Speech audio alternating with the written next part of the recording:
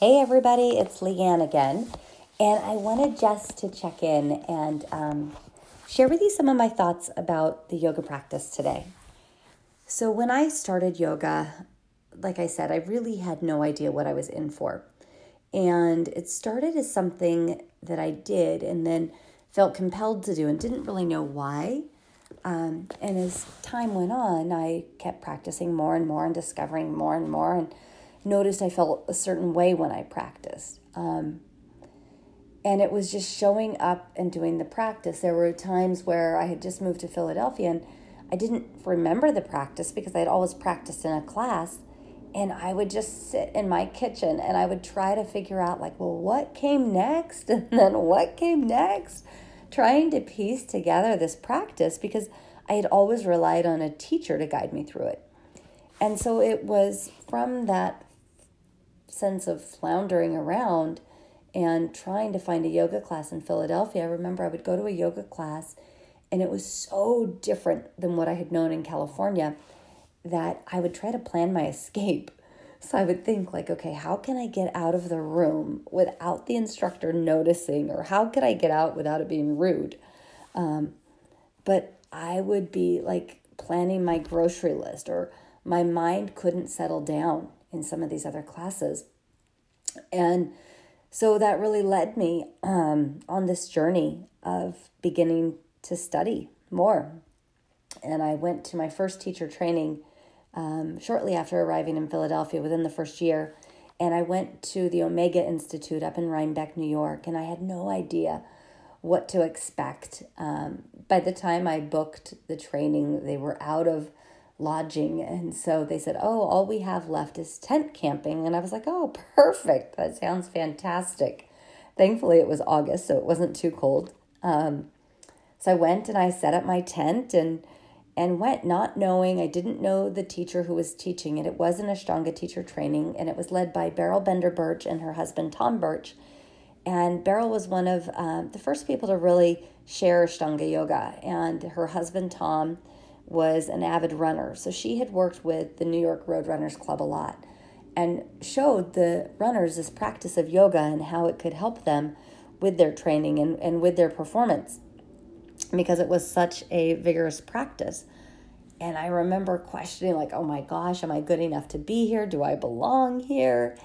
And we'd go in and we'd practice. And this was pre-Lululemon, pre-yoga clothing specifically. And I remember we would wear running tights and a sports bra, and that was it. Some people would wear shorts that were terry cloth shorts. It was really bad, but there was no set attire, and there was something really refreshing about that because there wasn't the pressure. There wasn't the social pressure to show up a certain way or to look a certain way, which is kind of ironic because yoga really is about coming back to your whole self. It's a path of coming back in harmony with your body, your breath, your mind, your emotions, and your sense of purpose. And in some ways, I think that we've strayed from that.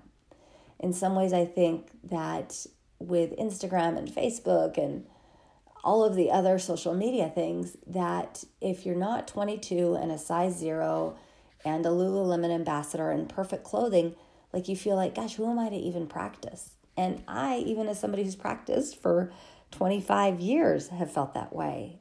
Maybe I should just leave it up to the 22-year-olds. Maybe they're more qualified because they look better in the pose. But the truth is that through my practices, I know I've been through a lot, and I know that I have a lot to offer. But it's trusting that. And for me, that was such a big thing, is really trusting that what I had to share was valid and I knew enough. So after that first teacher training, I had one of the strongest practices there, but I didn't feel qualified to teach afterwards. And so I left, and then I went and I would teach yoga in my office after work. So, the place would clear out, and I had a small group of people, and we would literally practice yoga in the hallways. And I remember one day one of the people I worked with came into my office and said, "Hey, can I talk to you?" And I was like, "Yeah, sure." And she shut my office door and she said, I need to tell you that since we've been practicing yoga, I don't feel as depressed. And she shared that she'd suffered with depression for years, and that she felt that the yoga practice was really helping her in that way and giving her a sense of hope and a sense of assuredness. And that's when I kind of stepped back and went, wow, that's powerful. Because the data suggests, I think it's the number of people on antidepressants in the last couple of years has doubled. And the number of people on medication for anxiety is ridiculous. So we've got all of these people trying to self-medicate to regulate their body, when here we have this simple practice that's available pretty much for free that does that. So, for me, it became about, okay, how do I share this practice with as many people as possible? Because the practice works. And the beauty about the practice is that you don't have to believe it works. You just have to show up and do the practice.